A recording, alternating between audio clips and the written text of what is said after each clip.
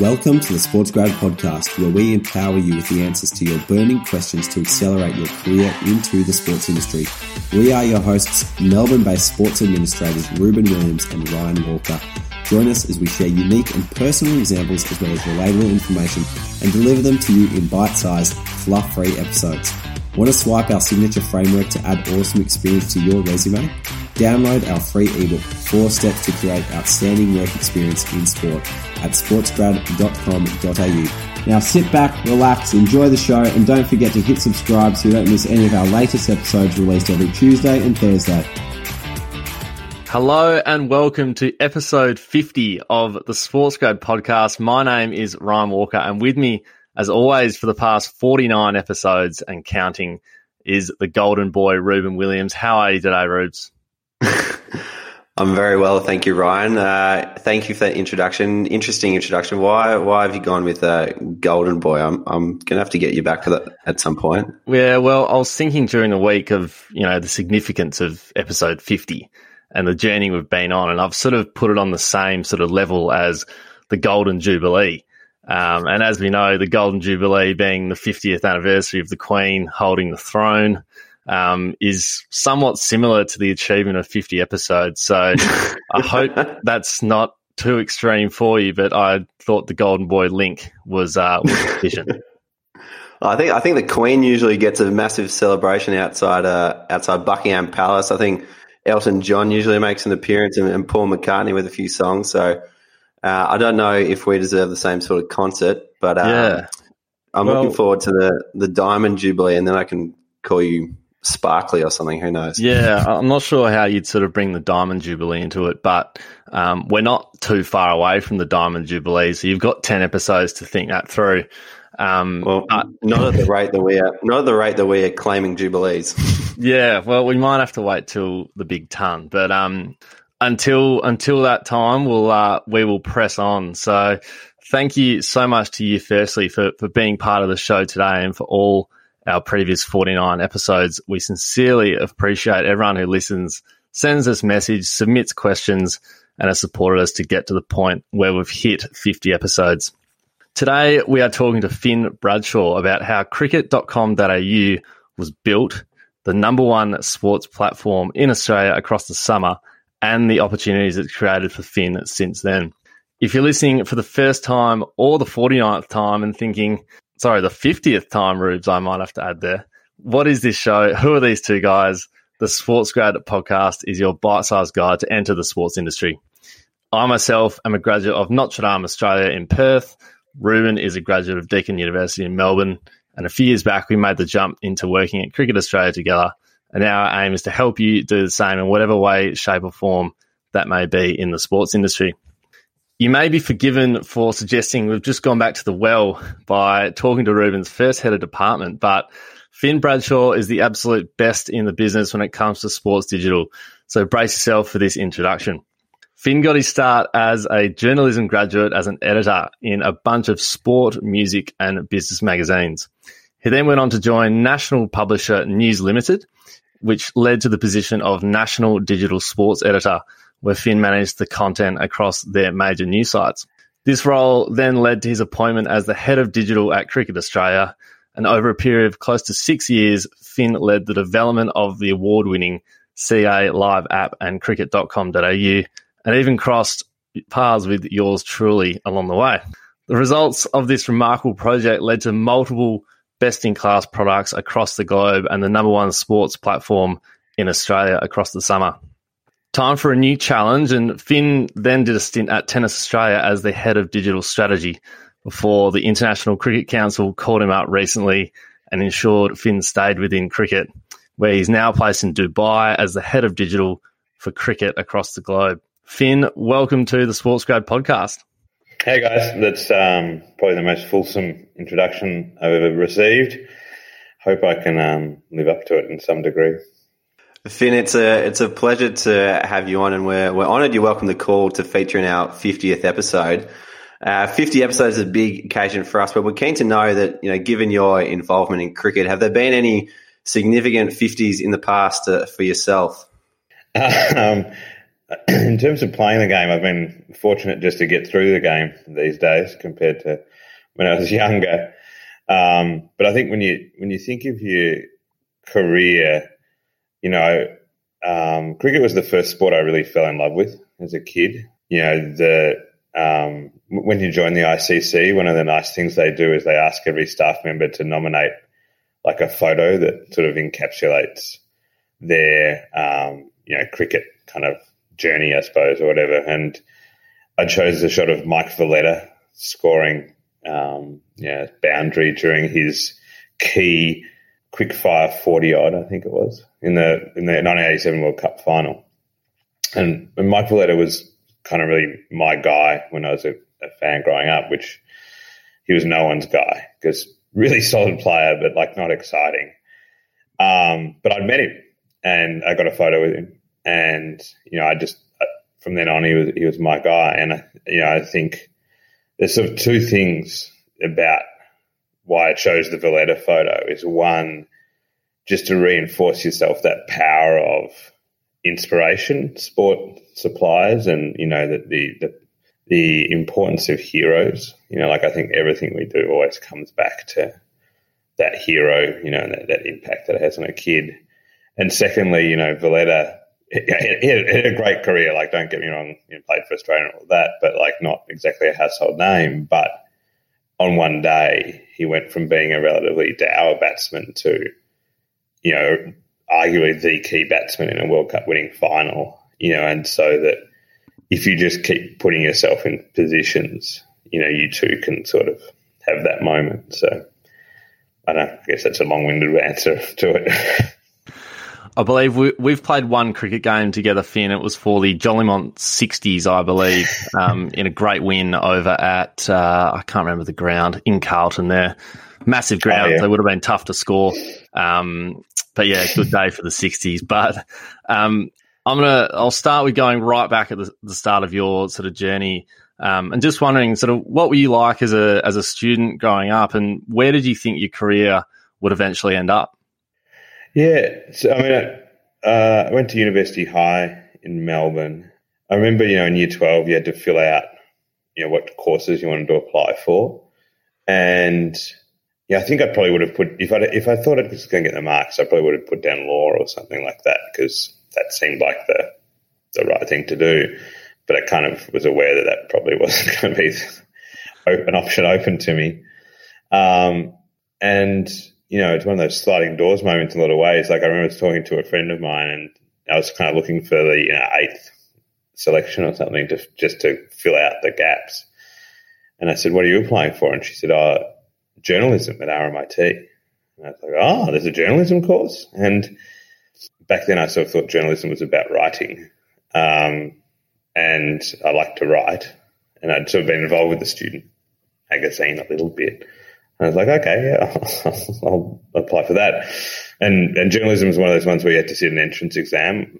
Fortunately, probably for me, it wasn't just on your VCE scores. And so, I knew enough to kind of bluff my way through those exams, and I got into journalism and, met some people who are still really good friends of mine today then, but more kind of really fell in love with that whole storytelling aspect of it, I guess. And so, I wouldn't say I was a particularly dedicated student at RMIT, but I really did a lot of applicable work. Like, I edited the student newspaper, which, if you've ever done that, is just an insane amount of work to do while you're studying. I didn't do a lot of studying, to be honest, while I was doing that. But I also hosted radio shows on the student radio station, did a little bit of stuff with the TV station, not too much, but then also got started working in the industry. I worked for the Optometrist Association magazine because a mate said they were looking for work, and just tried, really kind of took advantage of what the university had to offer beyond the classroom. And then it sort of, so then once when I'd finished uni, again, it was sort of like the law thing. Like, when you study journalism, the obvious career path is you get a cadetship. I don't know even if they offer cadetships anymore, but that seemed to be the only way forward. And I was actually kind of confident I was going to get a cadetship at one of the newspapers in Melbourne, but I didn't. My then girlfriend at the time got one, but I didn't. And so then I had to kind of work out what to do. But because I'd done the student newspaper primarily, and I knew how to lay out a page, this all sounds very old man shouting at clouds at the moment, but knew how to use Quark Express to lay out a page. I got a job on a basketball, the combination of that and that I was a huge basketball fan, and I got a job on a basketball magazine that I'd been a massive fan of. So I was really fortunate to get that opportunity, but it only became about because of what I'd done outside of the classroom.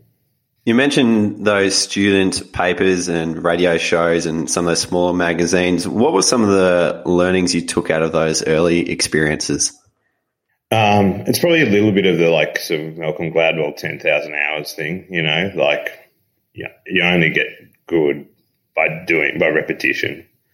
And the other one is like that mentorship in the workplace. You know, like I talked about this, the Optometrists Association, the editor there, they did a whole lot of magazines. You wouldn't have thought that the Optometrists Association did a lot of magazines, but they did like one monthly and maybe 4 quarterlies. And the editor there, she'd worked at The Age like right way back in its heyday in the 70s when it was arguably one of the top sort of 4 or 5 newspapers in the world. And I remember when I first bowled up there and I wrote a story about contact lenses or something, and it came back just covered in red marks. But the key bit was it came back covered in red marks. You know, they didn't just correct it and not tell me what it was. And so even though I was writing about that, about contact lenses or frames or whatever, it had to be a properly arranged story, grammatically correct and all that sort of stuff. And so, arguably I learnt more in that time than I did ever, during the journalism degree. Anyone who's listened to the Sports Grad podcast knows that we love to dig. We love to scratch any bit of information we can get from our guests. And that includes going through, obviously, LinkedIn, Twitter, all sorts of platforms. And during the week, a bit of stuff came across my desk, and I found this little gem from May this year. And it says this. So, whenever I hire young journos, I'd always look for people who'd worked at a local paper, because chances are you'd been trained right, had a massive work ethic, and didn't shirk responsibility. So that was on your Twitter.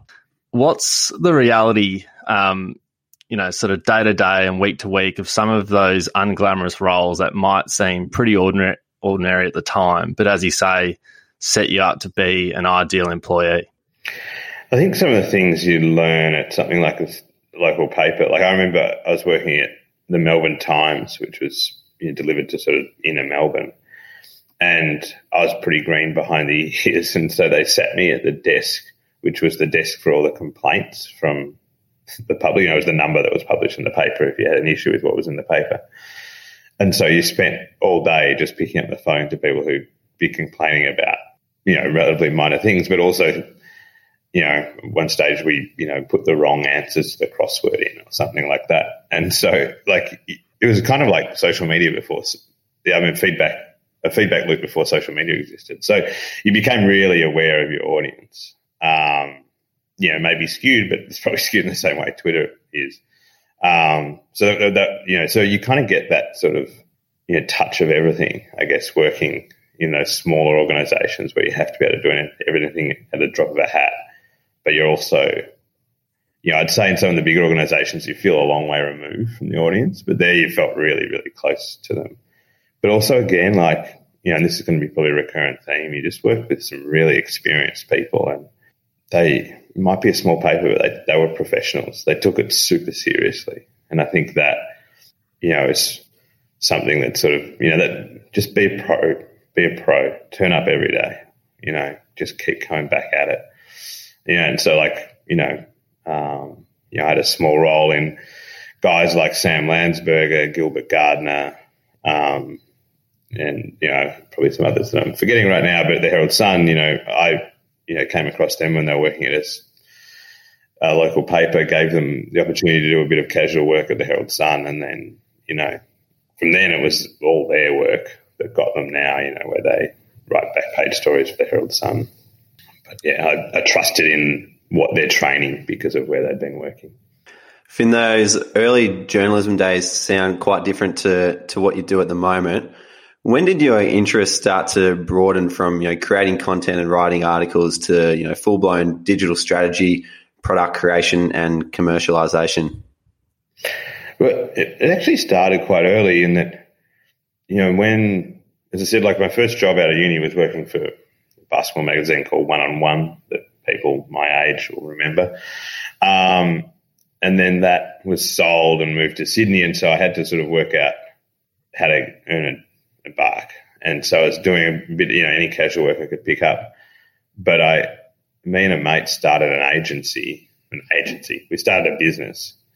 And we sort of knew websites. This is around 2000, 2001. The websites were going to be a thing. So, we taught ourselves HTML and Flash was a really big technology back then. You had to have a really fancy, 1-minute animation when you went to a website back then. And then also one of my casual jobs was working on the NBL website way back then where we live streamed every game of the NBL. So that sort of had always been there. But then, then I went sort of full-time into magazines but I kind of continued to be a consumer of digital, I guess. And so it was then I was editing Triple J's magazine, which was an amazing job, just amazing. Everything you'd want in terms of the free reign of creativity, the access to, heroes, all of that. But you could just see this decline in its circulation, and I felt like I couldn't work out what lever I could pull to reverse the decline in circulation. And I could have maybe reflected internally a bit more, but I kind of felt it was probably systemic. And so I kind of really actively thought I should probably move into this other area.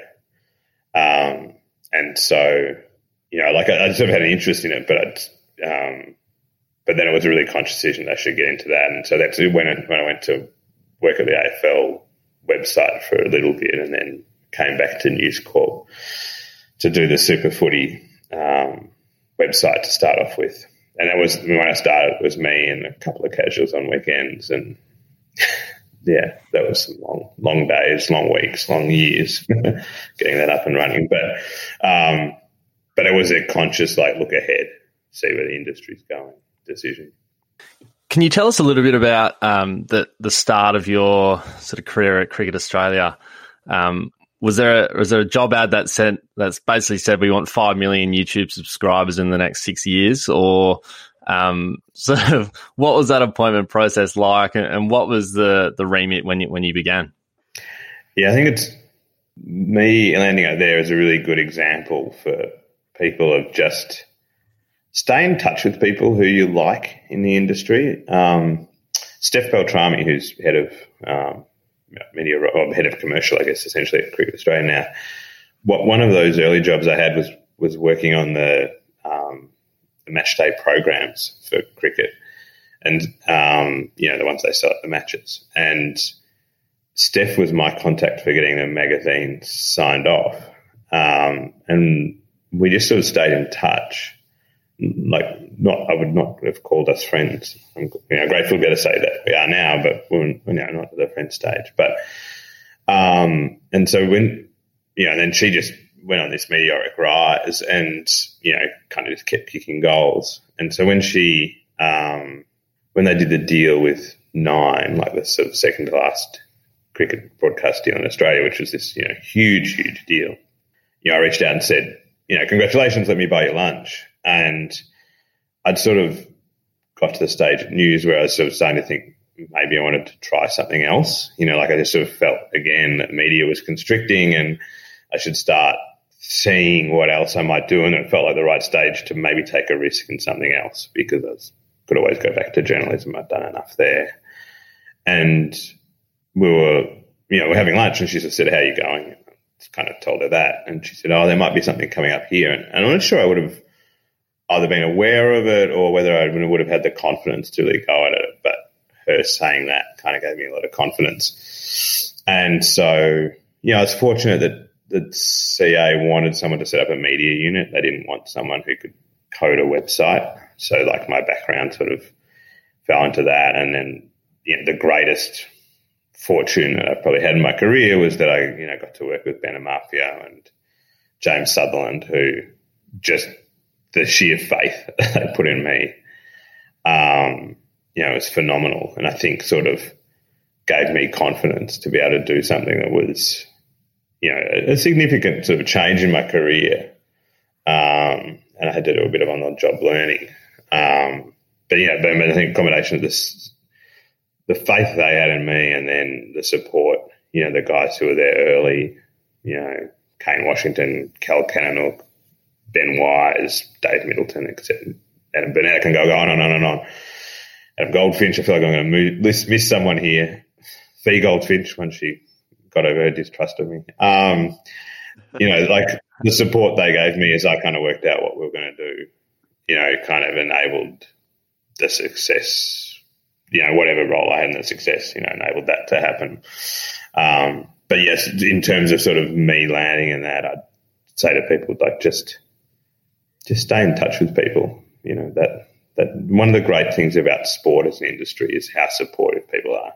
I'm going to name drop here, but I had a call last week with the CTO of the NBA and, how open and transparent they are. I know that's partly because I don't think they see cricket as a threat, but it's also just that the industry has a really great sort of culture around giving each other a hand because, we kind of all, we're just not really competitors in a lot of ways. Totally, and I think Ryan and I have both kind of been on the receiving end of some of that faith from different people, and the I guess the welcoming nature of a lot of people in sport that kind of allow those opportunities to develop. But Finn, when you got to cricket, how did you begin to lay the foundations at the start and start to develop the strategy? What was the process of that development like? Again, it's fortunate to sort of have the support of Ben Amafia and Sam Walsh, who set up AFL Media, was doing a bit of consulting. So I sort of, was fortunate for their support into working that through. But I would say the one thing I was confident about is that I knew how to build a team and lead a team, and confident also in what I knew and what I didn't know. And so therefore sort of how to kind of augment my strengths and weaknesses with the right people. But I'd say the one thing that I pretty consistently got right at CA was the hiring.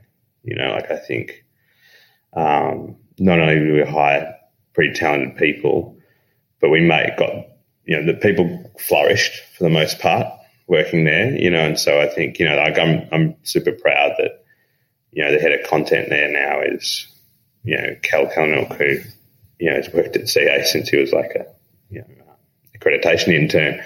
But, we provided an environment where he could really kind of develop into the gun that he is today.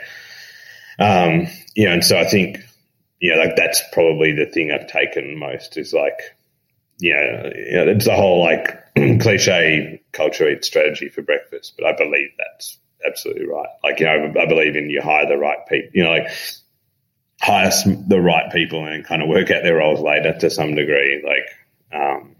Talent and attitude overcomes perfect fit. But then the other part was this, digital, digital is all about empathy.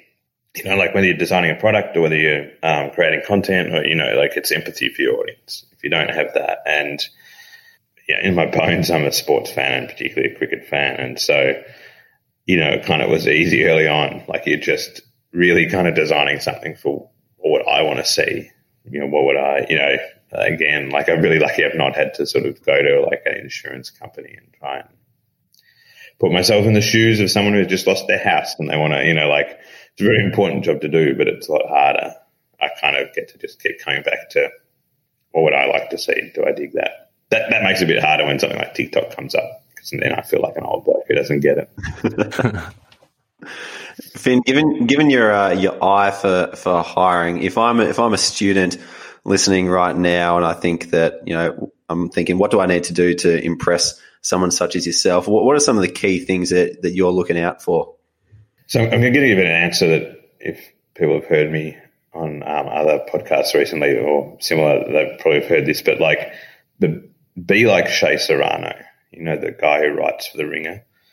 I don't know if you know his backstory, but he was a teacher. I think he had kids coming, and he just wanted to earn extra money. So he literally Googled jobs you can do part-time, and writer came up. He's like, I'd like to be a writer. And then he just started sending stuff to street paid press over there, street magazines, and just hustled and hustled. And, and then his talent and hard work, got him to where he is now, where he's, writing and doing podcasts for The Ringer. But if you also look at you combine that with his social media, like I think he uses social media as well as anyone in the world in terms of two things. One, the way he builds his brand. Like if you follow that, you've got a very clear idea of who Shea Serrano is, and also he is memorable because of it. But secondly, he uses it to do good. Like he raises money, like incredible amounts of money to help people out. And, and I think, like that's a thing we should all aspire to do, to have that sort of global impact the way he does. But it's, you have to create. Yeah, so, the downside, if you want to get into sport, sports media, is that there's not as many traditional jobs as there used to be, but I'd argue there's more overall jobs because every team needs a content creator now. Every organization's a publisher, and it's easier to, publish things because you don't get paid for it necessarily, but it's just easier to do it. And so, so the two things, I'd be looking for is just what have you done? Like I don't really care when you're young who you are or how you present an interview. I'll only care about what you've done.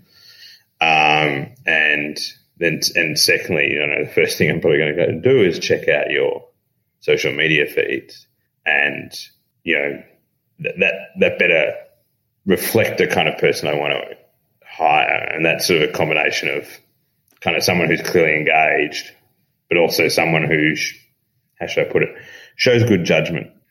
And so, I think, but don't be afraid just to try and make connections with people. I think, like in the right way, don't hassle people unnecessarily, but work hard, try and make connections, grab any opportunity you get.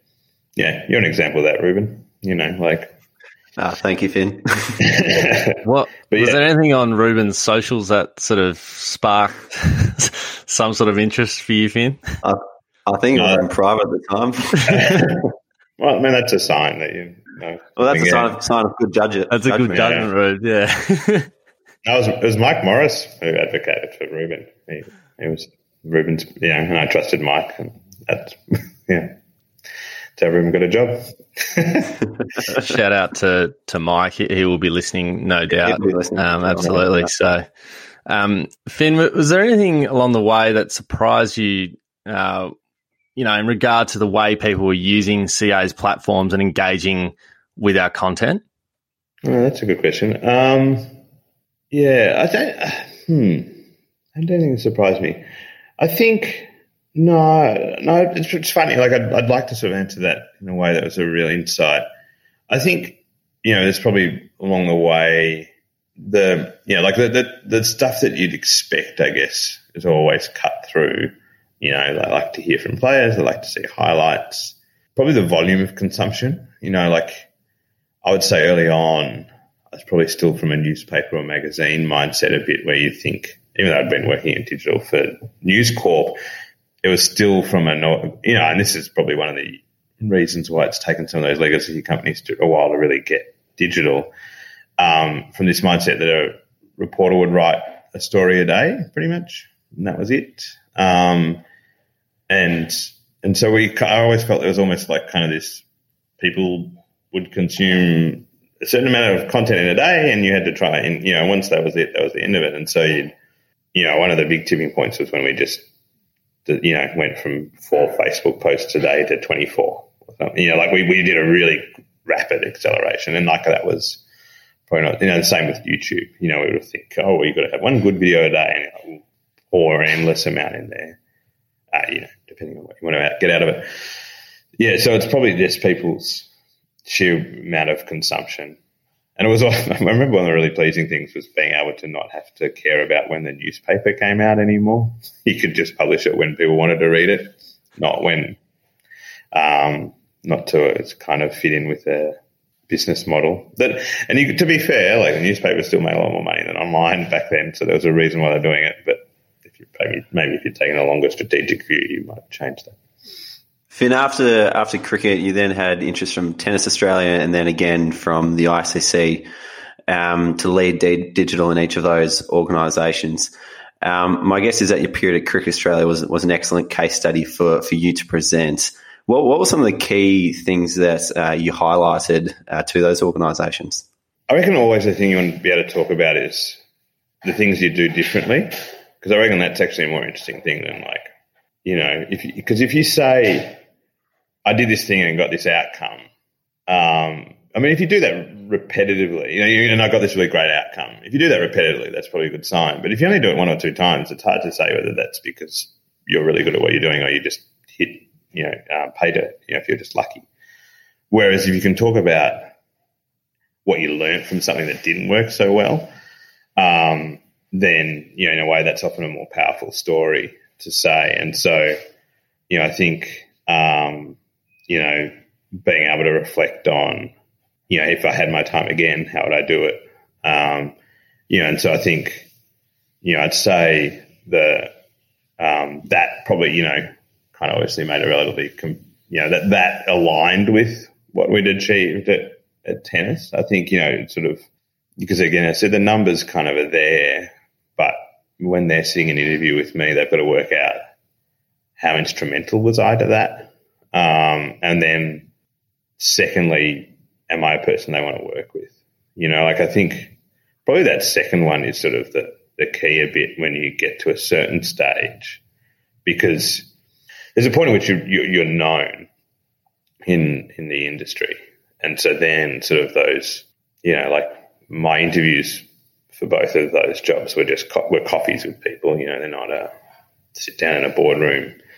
And, and in that's just people getting to know you and trying to work out whether you're the kind of person they want to work with, and do they think the way that you think about things is aligned to their vision for the company, I guess. So a lot of it is just sort of talking about, your philosophy on digital or whatever. And so, I guess, again, that's sort of a reps thing, right? Like it all comes back to that. And so, because I'd done that at CA, and, sort of had to articulate why we're doing things and what we hope to achieve, and, how we do it differently over and over again. You kind of get comfortable in doing that. So, I think, again, if you're whatever level job you're going for, it's not, you need to talk through not just what you've done, but why you chose to do it. It's actually interesting. At the moment, at the ICC, we're going through a tender process for agencies. And it's still amazing so many agencies will come in and just do a deck of, we had one come in that was in the last year, we've produced, we've been responsible for 5 billion video views, or one of those insane sort of social media numbers. And I actually asked them, well, were you responsible for it, or are the rights holders responsible for it? Because if you've got amazing highlights, well, it's nice you publish them, but you can't really say it was you. And so they're just talking about the outcome. They're not talking about how they got there. Whereas the agency that can come in and really articulate, this is what we want to do, and here's the things we did, and then we got this outcome. Well, that's an interesting story. Don't just tell me that, someone entrusted you with really great content and happened to get a lot of views on YouTube. I like what you said there about sort of having basically you had a coffee, you had to share your philosophy on something. And I think that's kind of it's crucial for any sort of student or someone looking to get a job now to, if you're in that position to be able to share your thoughts on something. So if you want to get into a certain area, the why, why do you want to actually get into that? And I think that probably becomes more and more sort of crucial as you progress in your career. And just on that, I think that's probably the biggest challenge for people trying to get into the industry at the moment, is actually understanding why they want to work in sport, because a lot of people kind of look at the industry as this glitzy and glamorous place, and then find out once they're inside it that it's probably not what they seemed. But I think, again, it kind of lends itself to what you said, Finn, that if you can explain what your connection is to sport and tell a story about that, well, that's a point of difference that you've got over someone else who just wants to hang out with Steve Smith or whoever. When I was hiring journalists back in the day, you'd say to people, why are you in journalism? Why do you want to be? The answer you did not want to hear was because I like writing. Because journalism is not, I think I said earlier, it's not about writing, it's about finding out information. So basically the answer you wanted to hear was because I want to know stuff. And so you can work on the writing, but you couldn't really work. If people weren't genuinely inquisitive, you can't teach that. But you can talk to some of the greatest journalists in the country, and maybe not the greatest writers, but they have a way of connecting with people and getting those people to tell them their story, and that's the thing that matters. So, I think, a bit of self-introspection helps. And that's where, showing your personality on things like your cover letter and your resume, for those who have probably gone through more formal processes other than just a coffee catch-up, using those documents wisely to display a bit of your flair and your personality and show a bit about who you are becomes really important, other than just kind of showing yourself as a robot who can do a certain job for however many days a week.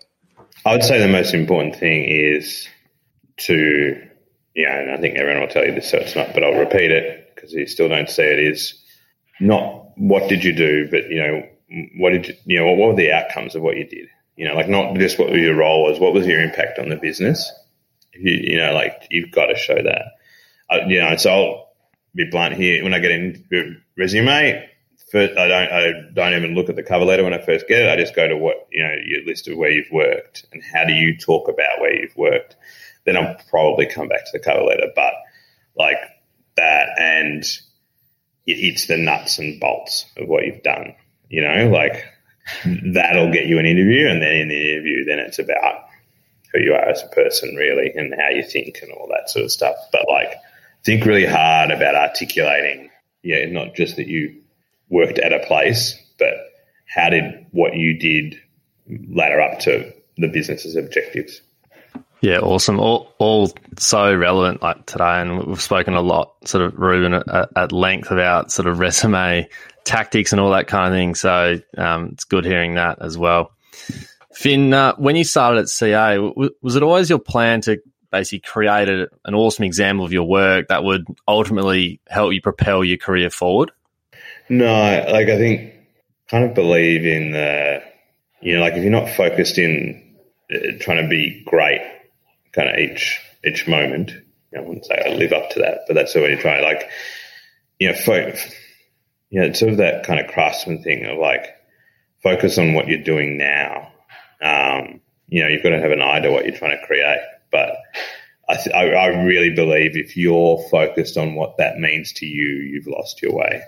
You shouldn't be doing that because of what it'll look like in your CV or the stories you'll get to tell down the track, or because someone will invite you on their 50th podcast. You should be doing it because you have pride in the work you're doing each and every day. And so, I did it because, I loved it. I've been so fortunate that I've worked in jobs that I've loved all the way through. But do it because you believe in the work and you want to produce something good every single day. Yeah. And then the other stuff around long term, try and carve out time. If I can give people a bit of advice, go and follow Nick Crocker on Twitter. He's a venture capital guy in Melbourne, and he subscribe to his newsletter. It's really, really good. But find somewhere he's articulated this thing called the elephants, about how he works with his mates to sort of keep aligned with sort of long-term goals and how they're tracking towards that. And so they have a sort of quarterly check-in and then sort of yearly and stuff like that. But there's a discipline that they have around sort of tracking long-term goals, but it's not thinking about it every day. And I think that's quite a good balance to get. Whereas, in the day-to-day, you're focused on executing as well as you can, but you then make sure you have these regular check-ins to see kind of, is my career going where I want? Is my personal life going where I want? Is, as a person, how am I going there? And so because on that you've got those regular check-ins, then it kind of clears your mind a bit on the day-to-day to sort of focus on the things that you really need to do to be good at work, to be a good partner, be a good dad, all those other things that, make a life. I think that's great advice, and we'll include a link to Nick Crocker's Twitter profile in the show notes for people who want to check that out. Finally, Finn, we want you to step into the shoes of a student who has just graduated in the middle of a pandemic. Jobs have been cut and opportunities have unfortunately been slashed. If you were a young person today, what steps would you be taking to develop a career in sport for yourself? Yeah, I think, sort of said it a few times, just I think, think through sort of, why you want to be in there. Because I think it's like Scott Galloway sort of said, the world always needs tax accountants. No one loves being a tax accountant, but if you can be good at a tax accountant and live with that, you'll have a tax lawyer, I think you're saying, you'll have a fantastic life, you'll earn a lot of money, and that'll probably enable you to do things that, create your life. So be clear on why you want to do it, because maybe that's going to be, don't waste your energy if actually there's other things that will make you happier or that you'll be good at. I think that's that's again part of that sort of Scott Galloway advice is sort of don't find what you're passionate about, find what you're good at. And so, that's probably going to be a better path to do. So that's one thing. And then if sport still, ticks all those boxes, it's just how do you find ways to get practice at what you want to do? And that's, your local club, volunteer. You have to start that, I didn't get paid to do, well, maybe I did get paid to do the student newspaper, but it wasn't enough, much. But it was, it was an insignificant amount of money. But, I didn't get paid to do the student radio. I didn't get, you just hustle. I think that comes out of the book, The Algebra of Happiness, which I believe you recommended to me when we chatted in June or July. So, you'll be happy to know I went and bought the book and read it. And is this the book that you recommended to me as well, Rose? I think so. I think so. So that's come from Finn. Good. Yeah, I think there's some stuff in there for sure. Yeah, absolutely. But I remember that section talks about no one starts out being passionate about tax law, but if you do it long enough and you're good at it, you'll eventually become passionate about it. Yeah. Love that. Love it. It's a ripper note to end on. So yeah, we will leave it there, Finn, but thank you so much for your time. We loved hearing about your journey in sport and all the success you've had at each organisation that you've been at. Really enjoyed hearing how you really took those opportunities early on as a uni student. And as you said, just keep being a pro, keep turning up, which is a great sort of lesson for our listeners. Your advice on sort of resumes and job applications as well is just invaluable. So thank you very much for being part of the 50th Sports Grad podcast episode. It's a pleasure. I was just going to say I'll leave you with, I think it was David Halberstam, who's one of the great journalists, quote was, a professional is someone who does their job even when they don't feel like doing it. So if you follow that advice, you'll do all right. It's a great note to end on. All righty. Well, thank you very much again, Finn, and thank you very much for listening as well.